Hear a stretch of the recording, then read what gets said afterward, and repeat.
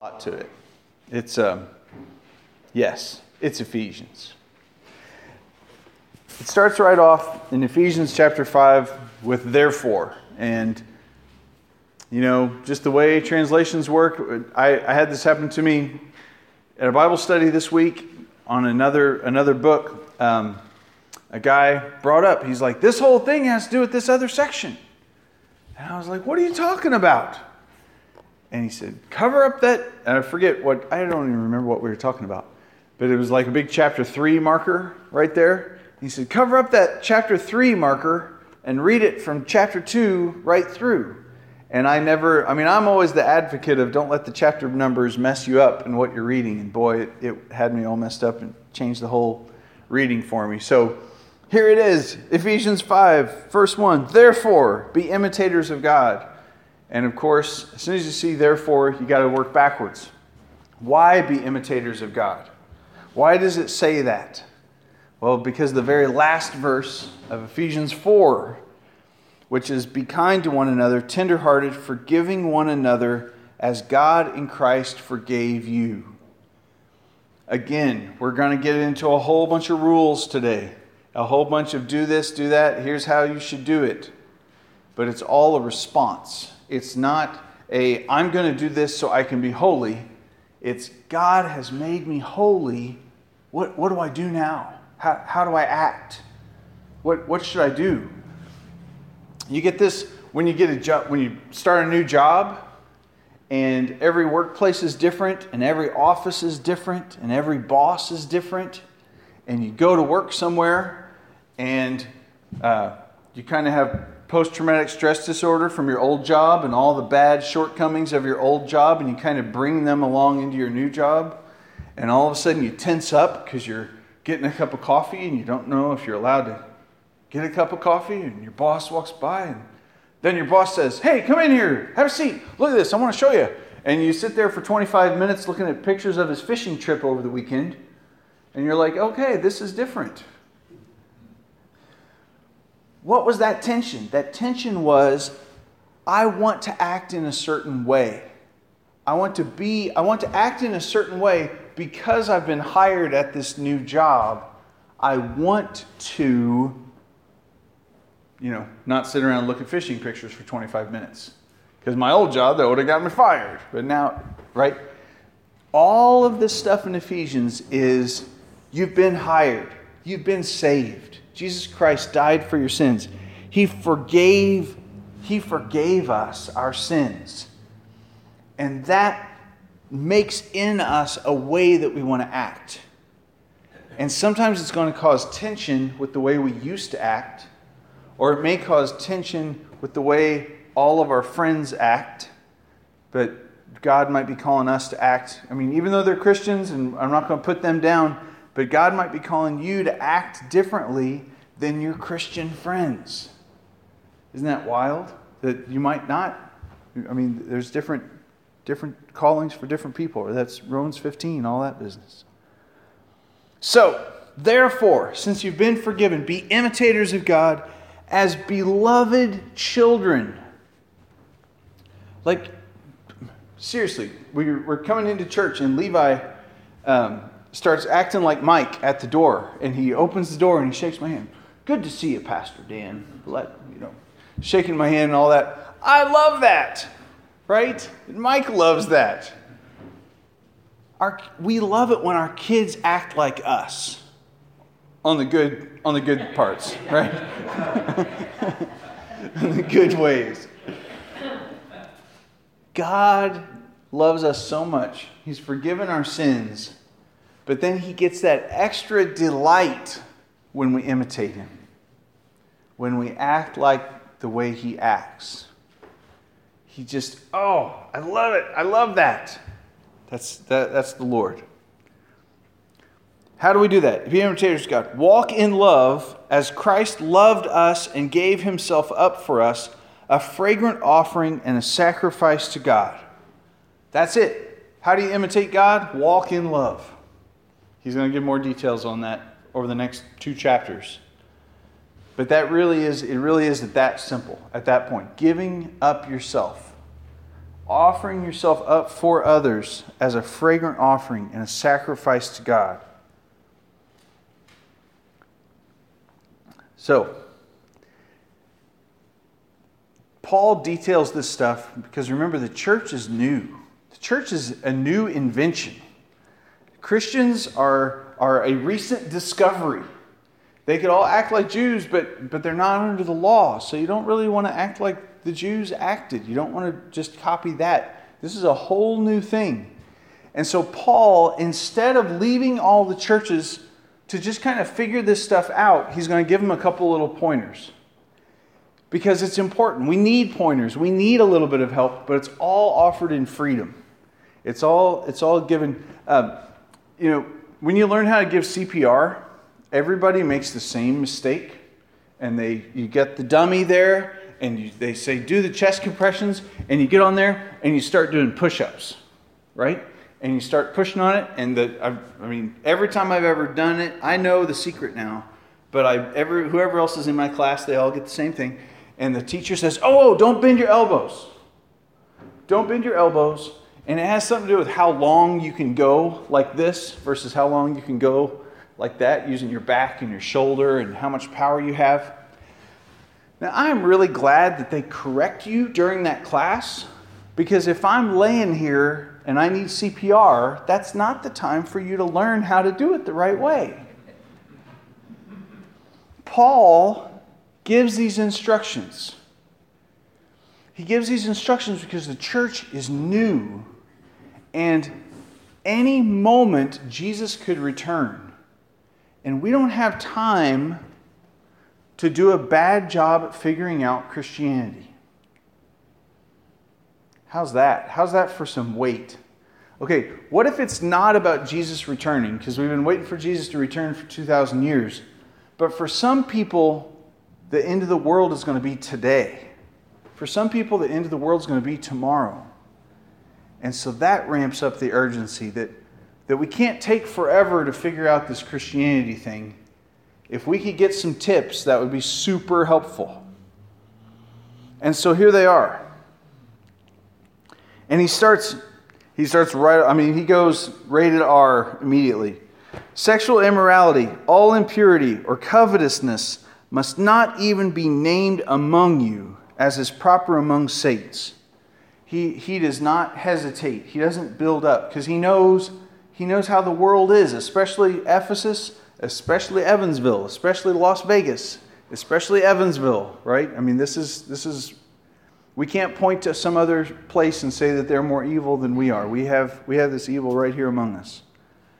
Sexual immorality, all impurity or covetousness must not even be named among you, as is proper among the saints. Let there be no filthiness, nor foolish talk, nor crude joking, which are out of place, but instead let there be thanksgiving. He's not saying that there's this law that you better not make a dirty joke or you're going to hell. Okay? I love how he says it. These are out of place. This is out of place. If you think through who you are, who I am in Christ, and how just resplendent and golden I am, how white and pure my clothing is, it would be really out of place for me to say something crude. If I'm that holy, right? You know, the old joke of, do you kiss your mother with that mouth? You know, do you worship God with this mouth? James would say that salt water and fresh water can't come out of the same spring. That thanksgiving and rejoicing have a place. And if it's, you know, it always throws you off when somebody, you know, you've got that first moment where you've got this really respected person that's really honorable, and you really think they're really awesome, and they let a cuss word fly. And you're kind of like, what? That's just not fitting for that person. But then it works the other way, right? You got the dude with all the tattoos and body piercings and leather and all that business, and you get a little bit nervous, or you're mowing your grass and the homeless looking dude comes up and he smells real bad and he shakes your hand and then he says, I praise God every day for you guys living in our neighborhood. What? Why was that out of place? Because I was judging him from 20 feet away, right? All of these words, filthiness, foolish talk, crude joking, impurity, covetousness, sexual immorality, are out of place in the church. They're out of place among us. They just don't fit. Why? Because we're holy. We're precious. We're the hope. We are the hope of the Lord. We're the hope of the world when we're in the Lord. When the world looks at the church, they should see God's plan for them. God's plan for the whole city. God's plan for the whole creation. It doesn't mean we don't ever talk about these things, because that would be totally wrong. This is the whole Me Too movement and all the stuff about sexual harassment that's starting to come up. For a long time, the church has been the worst at let's not talk about that. And that's just gotten us into more trouble. Instead of embracing people that are hurt and saying, you know, what happened to you was wrong, and we're going to do things here to make sure it doesn't happen again. That's awesome. So it doesn't mean don't talk about it. It means be pure of it. Be blameless of it. Right? We have rules just as a family set up that I don't have women Facebook friends. And Cindy doesn't have Facebook friends that are men. Because we want to be blameless. And then every once in a while we have to break that rule and we talk through, why do we have to do that? Well, I have to be the administrator of this organization's page and she can't make all that. We talk through that stuff, but otherwise we try to stay super blameless on this stuff, right? So nobody can accuse us. If when we've had women live in our house, I try super hard to never be home alone while that lady is the other one that's home, because we don't want the neighbors to look over and say, oh, there's something going on there. We want it not even spoken of. So why in the world did Dan come home from work, go in the house, come right back out, and he's sitting on the porch? Because I don't want my neighbors to talk about us. So you got to go out of your way. You got to do these things. So let's talk about this list. Filthiness. Filthiness is going to be a range. It's going to be a gray area. It's going to change depending on what it is. Filthiness. We have some friends, and they were going door to door, and they were evangelizing, and this guy came to the door with his shirt off. And so they're on the porch telling this guy with his shirt off about Jesus. And my friend, the evangelist, says to the guy, hey, man, we have women present. Could you put your shirt on? That's pretty bold, right? You just came to my house. You dragged me out of my house. You're preaching at me on my own front porch. And now you're telling me to go in and put my shirt on because there's women present? And the guy did. Oh, okay. Yeah, hold on. Goes in the house, puts his shirt on, comes back out. Like that is just like a little sign of, wow, that something resonated with that guy, that there's a better way, there's a right way, right? So it's going to totally change with the culture. I don't know that I would have cared, but that was the thing that they brought up. Filthiness ranges according to the culture. How we talk to people, how we respect people, how we honor people. It's going to change with the culture. In African American culture, people don't make eye contact while they talk to each other. You might stand for a half hour and talk to a guy, and you're both looking in the same direction, side to side. Middle to upper class white person culture, that's totally offensive. Why don't you look me in the eye? Why can't you look me in the eye while you're talking to me? So sometimes you got to be sensitive to what is filthy, right? Don't be offended if the guy doesn't look you in the eye, because that's actually how he's bringing you honor. in his culture. What? Crazy. Crude jokes. Crude jokes, they're only, you know them when you hear them, right? And the hard part about that is they're so easy. It's so easy. Our culture is full of jokes that are hinting at some other, sexual innuendo, some other side thing, or hinting at cutting down somebody, or making fun or poking at somebody. Honestly, that's probably the most difficult one for me, because it's just so easy to let a little mean joke fly or a cut. It says crude jokes. That doesn't just mean dirty words. It can be any range of things that aren't fitting for the Lord. Covetousness. Don't let covetousness be spoken of among you. Don't even let there be a sign of it. What is covetousness? It's a greedy desire to have more. I want more. I want more. I got to have more of this and more of this. Don't even let us be blamed. Let us not even be blamed for as that. Let us not have a reputation for being greedy. And it says further, but instead thanksgiving, generosity, not greed. We do our farm stand, and every once in a while we'll have a new person that really thinks that we're trying to just get all their money out of them. And sometimes I can detect that, and they're like super, they got all their shields up against us, and they're like, does that one have a hole in it? Or, that one looks wilted, and this one's too small. And all of that gets blown away when I say, you know what, I'm going to give you this one too. If you get those, here's another. And I hit them with some generosity, and it's like a wrecking ball through that wall. And all of a sudden, it's not that I'm taking your money because I need to make money and I'm greedy for more. We're taking money because dirt costs, water costs, but you're still getting the better deal here. You didn't have to sweat all day, right? I don't bring all that up, but as soon as I hit them with a little generosity, this whole idea that we're greedy, that we're trying to make money off of poor people, gets blown out of the water. Don't even let don't let there be any sign of greed. There's been times in our house where I've complained, oh, you use too much soap in the sink to wash the dishes. I'll complain to Cindy, and we'll have this bad day because I was just grumpy. And at the end of the day, I might go run on an errand, and I'm at the store, and I see that this big old gallon tankard of dishwashing soap costs $2.87.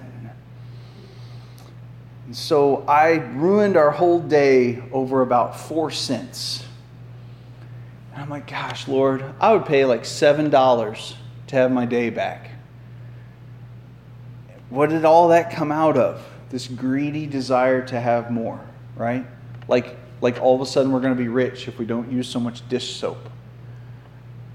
But it comes up in funny little ways. Don't let it even be named among you. No greed. And impurity. Okay, so why is impurity in a list with sexual immorality, covetousness, filthiness? Well, this impurity, the Greek word, has a connotation of out of control living, with no discernment, no wisdom, no thoughtfulness, and wasteful. Just completely not considerate. So that's a little bit different than impurity, right? That starts to hit into more aspects of our lives. Don't let any part of our life be characterized by wastefulness or recklessness or immorality, where we just don't even care what anybody thinks, and we do this real inconsiderate thing. Wow.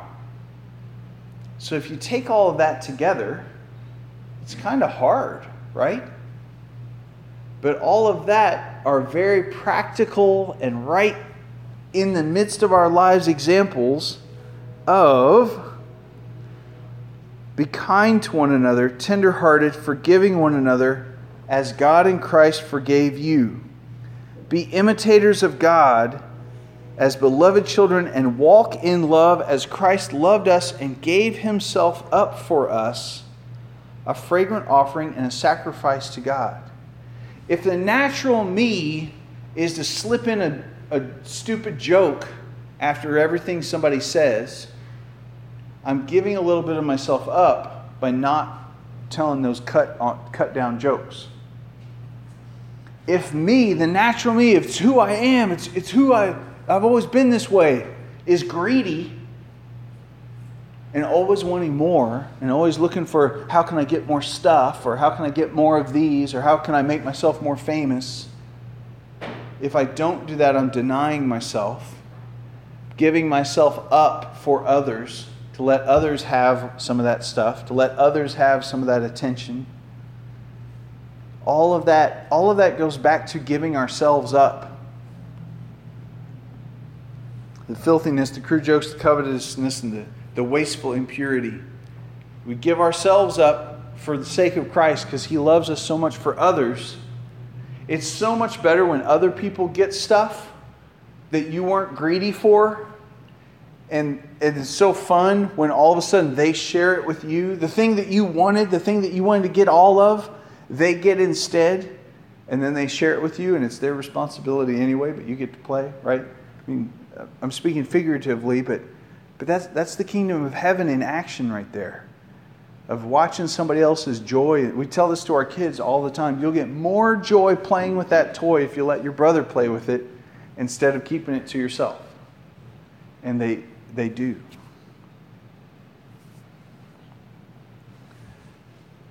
All of this happens, and it does not happen on accident. It does not happen because I'm whimsically letting the Lord change me. No, I need to listen to the Lord. I need to ask the Lord, what do you want to change in me? And then he says stuff like this in his word. It's a forward-moving thing. This goes to Galatians chapter 6, verses 7 and 8. Paul says, do not be deceived. God is not mocked. Whatever one sows, that he will also reap. If you plant corn, you're going to harvest corn. For the one who sows to his own flesh will from the flesh reap corruption. But to the one who sows to the Spirit will from the Spirit reap eternal life. Whatever you're taking in, whatever you're living according to, whatever you're making a habit about, that's what's going to come out of your life. There's a time in college, and I was taking all these martial arts classes. And I was learning, here's how you rip off a thumb, just like that. Here's how you break a guy's arm and beat him over the head with it, just like that. All this business. And I realized I learned how to do all that without even thinking. That it was just a reflex. And it really freaked me out. And I think, and I've talked to other martial arts experts since then, that I was right at the dangerous spot, that if I would have stayed with it a little bit more, I would have learned self-control. Pretty typical that I dropped out just before I learned self-control. Because it scared me. It was weird. Just being able to do all that stuff by a reflex. Why? Because I was training. I was sowing into my flesh that if somebody does this, you make this move and now they're laying on the ground. If you sow into, if this happens, then that, you're going to reap that. That's going to come out of your life. I got a real big look at this. We're living overseas, and Western media was hard to come by. If you wanted to watch a movie that came out in the United States, you could go down and buy a DVD of a current movie, maybe even the week before it came out, for about 50 cents on a DVD. And you'd watch the movie, and in the middle of the movie, somebody would get up and walk down the aisle because it came from China, where they were holding their camcorder at the movie theater. And sometimes you would watch 3 parts of the movie from different angles because the guy got caught with his camera and he had to come back and watch them. It was just real weird. So what did the missionaries do? Whenever somebody came and visited, he'd say, hey, can you bring me this movie and this movie and this movie from America? And then we'd all pass them around. So all these people are carrying on about this show, and we borrow the DVD and we watch it. And it's our show, oh goodness, how do people watch this? How can people, there's just ungodliness and unholiness all over in this movie. All over in this, we can't do it. So, a couple days later, walking down the street, and I see my friend from England. And he says, hey, how's it going? I said, pretty good. He said, hey, did you watch that movie? And I was like, yeah. Man, there was just a lot of sex in that movie. And it was not right. There was all kinds of just terrible, tear down relationships and just unholy stuff. And he looked at me. He said, oh, I forgot you're American.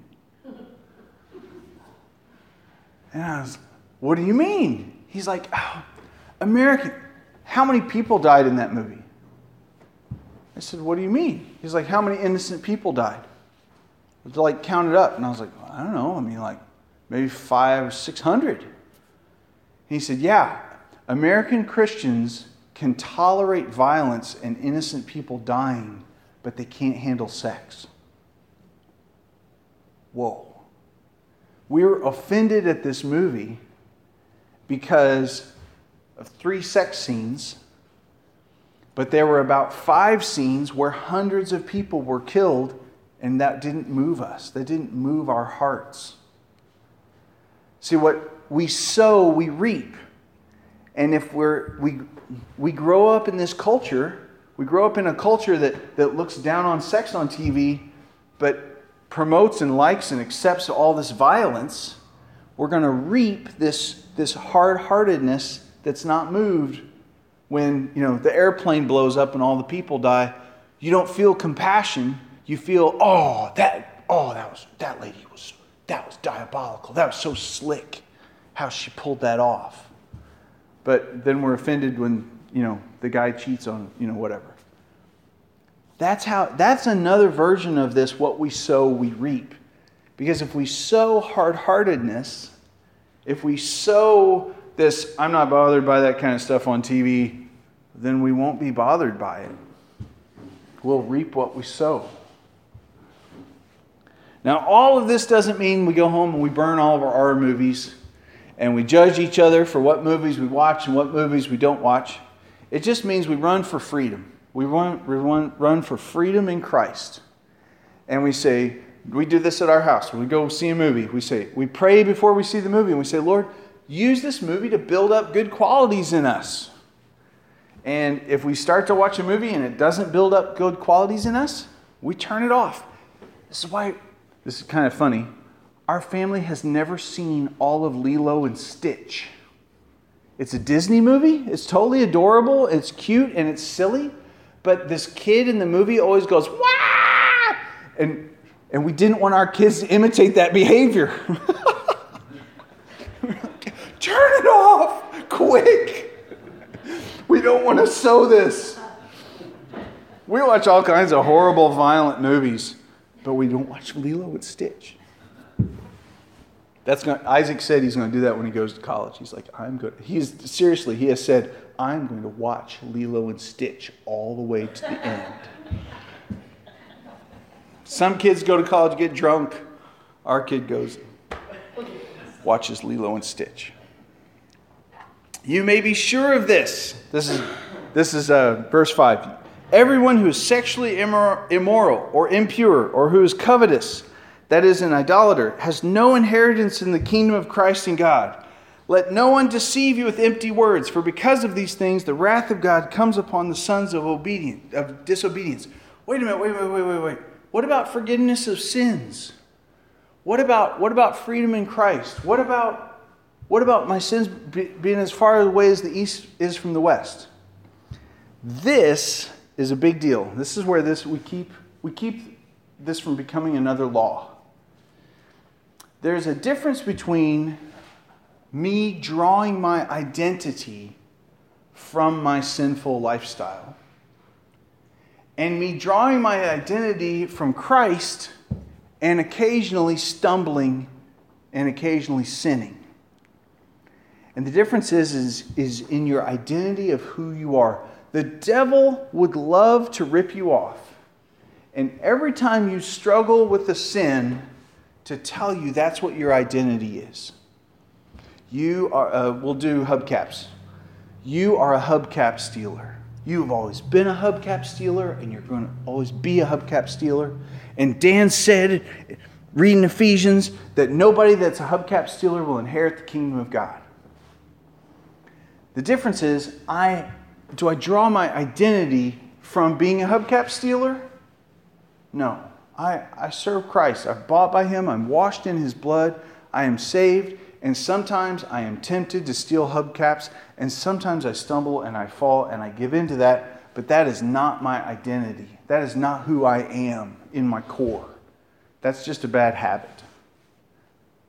That I'm struggling, walking with the Lord and being renewed day to day. And I might fail again tomorrow and steal another hubcap. But where do you get your identity from? This is the scary thing about how we identify ourselves and what we take pride in. Are we proudly, arrogantly, flagrantly sinning? Because that's what that's talking about. Are we boldly proclaiming ourselves, my identity is XYZ, whatever sin, and doing it and being proud of it? That's scary and dangerous. He says, don't become partners with them. At one time you were in darkness. You weren't any better.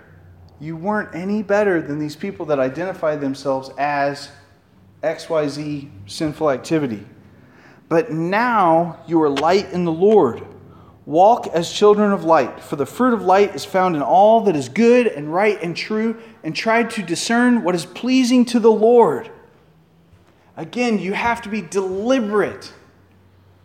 If I go out to lunch with a buddy and he's flirting with the waitress, I have to make a conscious effort to not show him that I approve of what he's doing. Like, I have to do one level of effort to not do it with him, right? But I have to do another level of effort to say, you know what? I want you to know I'm not going to participate with you in that. And it doesn't have to be that deliberate. It could be as subtle as, dude, does your wife know that you say stuff like that to other women? Okay, that's not subtle. We don't want to participate in bad stuff, because what's going to happen? How does that play out? It plays out that after lunch, he goes back to his desk and he doesn't have any guilt because he doesn't care. You're going to go back to your desk and you're going to start to pray and you're going to have guilt. And it's not that you've sinned, and it's not that you are on your way to hell now. And it's not that God's not going to answer any of your prayers. It's that there's that awkwardness between you and the Lord that you know you did something you shouldn't have. And the Lord really wants you to spend your time praying to Him with thanksgiving and joy, and not wasting a whole bunch of time in guilt and asking for forgiveness for the same thing over and over again. So, don't be partners with sin. Don't be arrogant. You were just as messed up as that sinner is. But don't participate in that stuff. Overcome it. This is one of my favorite C.S. Lewis quotes. C.S. Lewis says, "No man knows how bad he is until he has tried very hard to be good.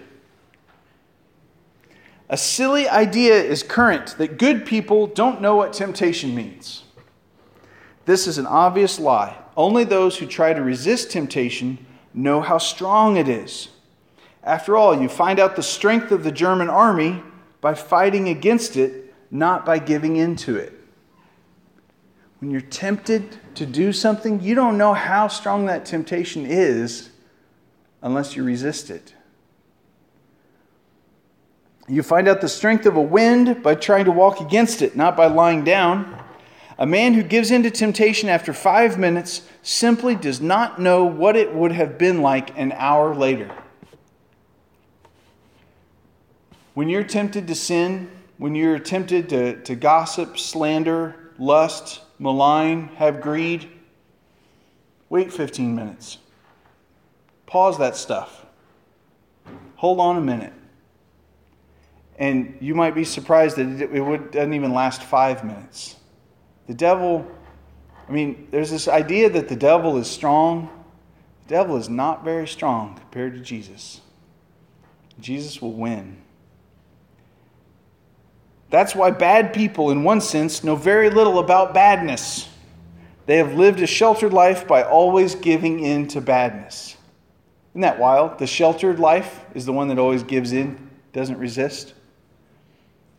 We never find out the strength of the evil impulse inside us until we try to fight it. And Christ, because he was the only man who never yielded to temptation, is also the only man who knows to the full what temptation means.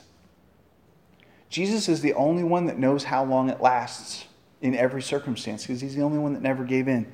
That's why we can pray to him. That's why we can go to verse 11. Take no part in the unfruitful works of darkness, but instead expose them. It's shameful even to speak of the things that they do in secret. I wish I could. There's so many times I want to yell that with a bullhorn. It's shameful for Christians to talk about what sinners do. Is that crazy? Because if I start to tell my wife about all the details of this sinner that I know, what have I just filled our house with? All kinds of glory to Satan. All kinds of glory to the devil for what an excellent job he did in this person's sin. Wow. So again, talking about, carrying on about, exalting in how evil something is not fitting for the kingdom of God. It's not fitting for God's house. See, the other temptation there, just to be straight up honest, if I carry on about how this guy embezzled all this money and now he has $6 million, how many of us inside be like, $6 million would be nice. What did we just do? We just put ourselves into his situation after he committed all this sin. Does God want us to use our imagination for that? No way, Jose. It's shameful to even speak of the things that they do in secret. There's this super popular thing that's to talk about how bad somebody, the so-and-so did this terrible thing, and then he did this, right? They talk about, somebody did a horrible thing, and he did it on this day, to make it even worse. You know what? All you had to do was say the dude sinned. That's all I need to know to pray for him, that I need to work on forgiving him. I need to see God forgiving him. I don't need all the details. Those details don't bring glory to God. They bring glory to Satan. And they exalt what a great job Satan did in luring this person through this long path of sin. If we did that, though, you would have to shut down all news media. And I don't know how people would buy trucks. When anything exposed, it's shameful to even speak of the things they do in secret. When anything is exposed by the light, it becomes visible. Exposed. Don't take part in deeds of darkness, but expose them, all right? Expose them. And when I see that, I feel my finger point, and I want to point out all the sin that people do, right? Maybe I'm alone in that. When anything is exposed by the light, point your finger, it becomes visible. Then there's this weird business about exposing. Anything that becomes visible is light. Awake, O sleeper, rise from the dead. Christ will shine on you. See, darkness is not exposed by our elaborate and savory description of darkness. Darkness is exposed by light. No matter how juicy a detail I get in explaining darkness, that's not exposing darkness. That's glorifying darkness. If I glorify light, if I talk about Jesus, rescuing, saving, forgiving. That's where the light comes in. That's where I shine a light. Look carefully then how you walk, not as unwise but as wise, making the best use of the time because the days are evil. This is not a woe is me, we're all going to hell, the earth is over, oh, it's just going to get worse. Days are evil. This is make the most of your time. Be wise and shine light. Exalt Jesus. Draw attention to his light. Therefore, do not be foolish, but understand what the will of the Lord is. Do not get drunk with wine, for that's debauchery, but be filled with the Spirit. Address one another in psalms and hymns and spiritual songs, singing and making melody to the Lord with your heart. Give thanks always for everything to God the Father in the name of our Lord Jesus Christ. Why does he say don't get drunk? Because alcohol is terrible. Okay, we had this conversation at a Bible study I was in. If you don't have a refrigerator and you have grape juice, you have to have wine or you'll have diarrhea. Because wine doesn't keep, or grape juice doesn't keep. It has to be fermented into wine to keep it. So yes, Jesus drank wine. There was alcohol in that stuff. The only time you could drink grape juice in a non-Arctic, non-refrigerator culture was the day it was made. Because if try this at home on a Monday. Smash some grapes, let them sit for a day, and then drink that down and watch what happens. There had to be alcohol in it to keep it from making you sick. This isn't about alcohol being evil. This is about the same thing. Deny yourself. Lay down your life for others. If I don't have self-control when I'm sober, I am definitely not going to have self-control when I'm drunk. If I'm struggling with wisdom and discerning what the Lord's will is, when I am completely with it, it's a struggle. I am totally going to fail when I'm drunk, okay? So that's what this is about. It's about all the context above it. Don't be foolish. Discern what the Lord's will is. Understand what the mind of the Lord is. And if I'm not going to understand that, whether I'm under the influence of alcohol or whether I drank too much coffee or if I over-meated at the food truck on Friday, whatever is going to ruin my discernment, stay away from it. And give thanks always and for everything to God the Father in the name of our Lord Jesus. If all of a sudden we're giving thanks for everything, how can I slander somebody? If I think about speaking ill of someone, but I know that it's suitable in the Lord to give thanks for them, now I'm going to try to find something to give thanks for them about, and that's going to stop me from slandering them, right? And then it all adds up. All right. It's all about freedom. It's not only burn all your R-rated movies if the Lord tells you to, but I'm not telling you to. Let's seek the Lord out. Let's discern. Let's figure out what his will is. Let's be deliberate and tasked with this. Like people that you have to go to that extra effort to sail a sailboat into the wind, but a sailboat goes the fastest, and it is the most fun, you guys, when you're almost going directly into the wind. That's like the best experience on a sailboat you can have. The Christian life is the same way. You've got to run after this. If you're just adrift like a piece of driftwood, yeah, God bless you. We got to seek this stuff out and run after Jesus, and he'll show up and deliver. All right, let's pray. Lord, thank you so much for forgiving our sins. That you forgave every bad thing that we will ever do in the past and in the future. And thank you, Lord, that you put your Holy Spirit into us, that we would be examples and signposts and cheerleaders for your kingdom to show off who you are and to point other people to your holiness and to your righteousness and to your forgiveness. Be with us, Lord. Give us discernment. Give us discernment and wisdom to seek out more discernment and wisdom. We love you, Lord. Amen. All right. Let's stand and sing Jesus, Lord of all. Jesus is Lord of all.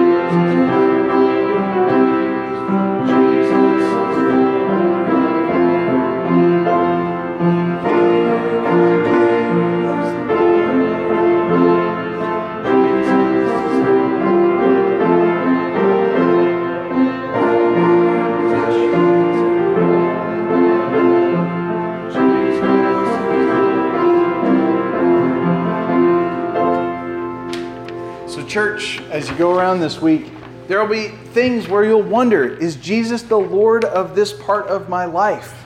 And as you tell him, yes, he is, he will show up and he'll help you with it. It's true. God bless you. Thank you, sir. All right. So next week we're doing families. Ha ha ha. That's what you think. Oh, we're not? We are doing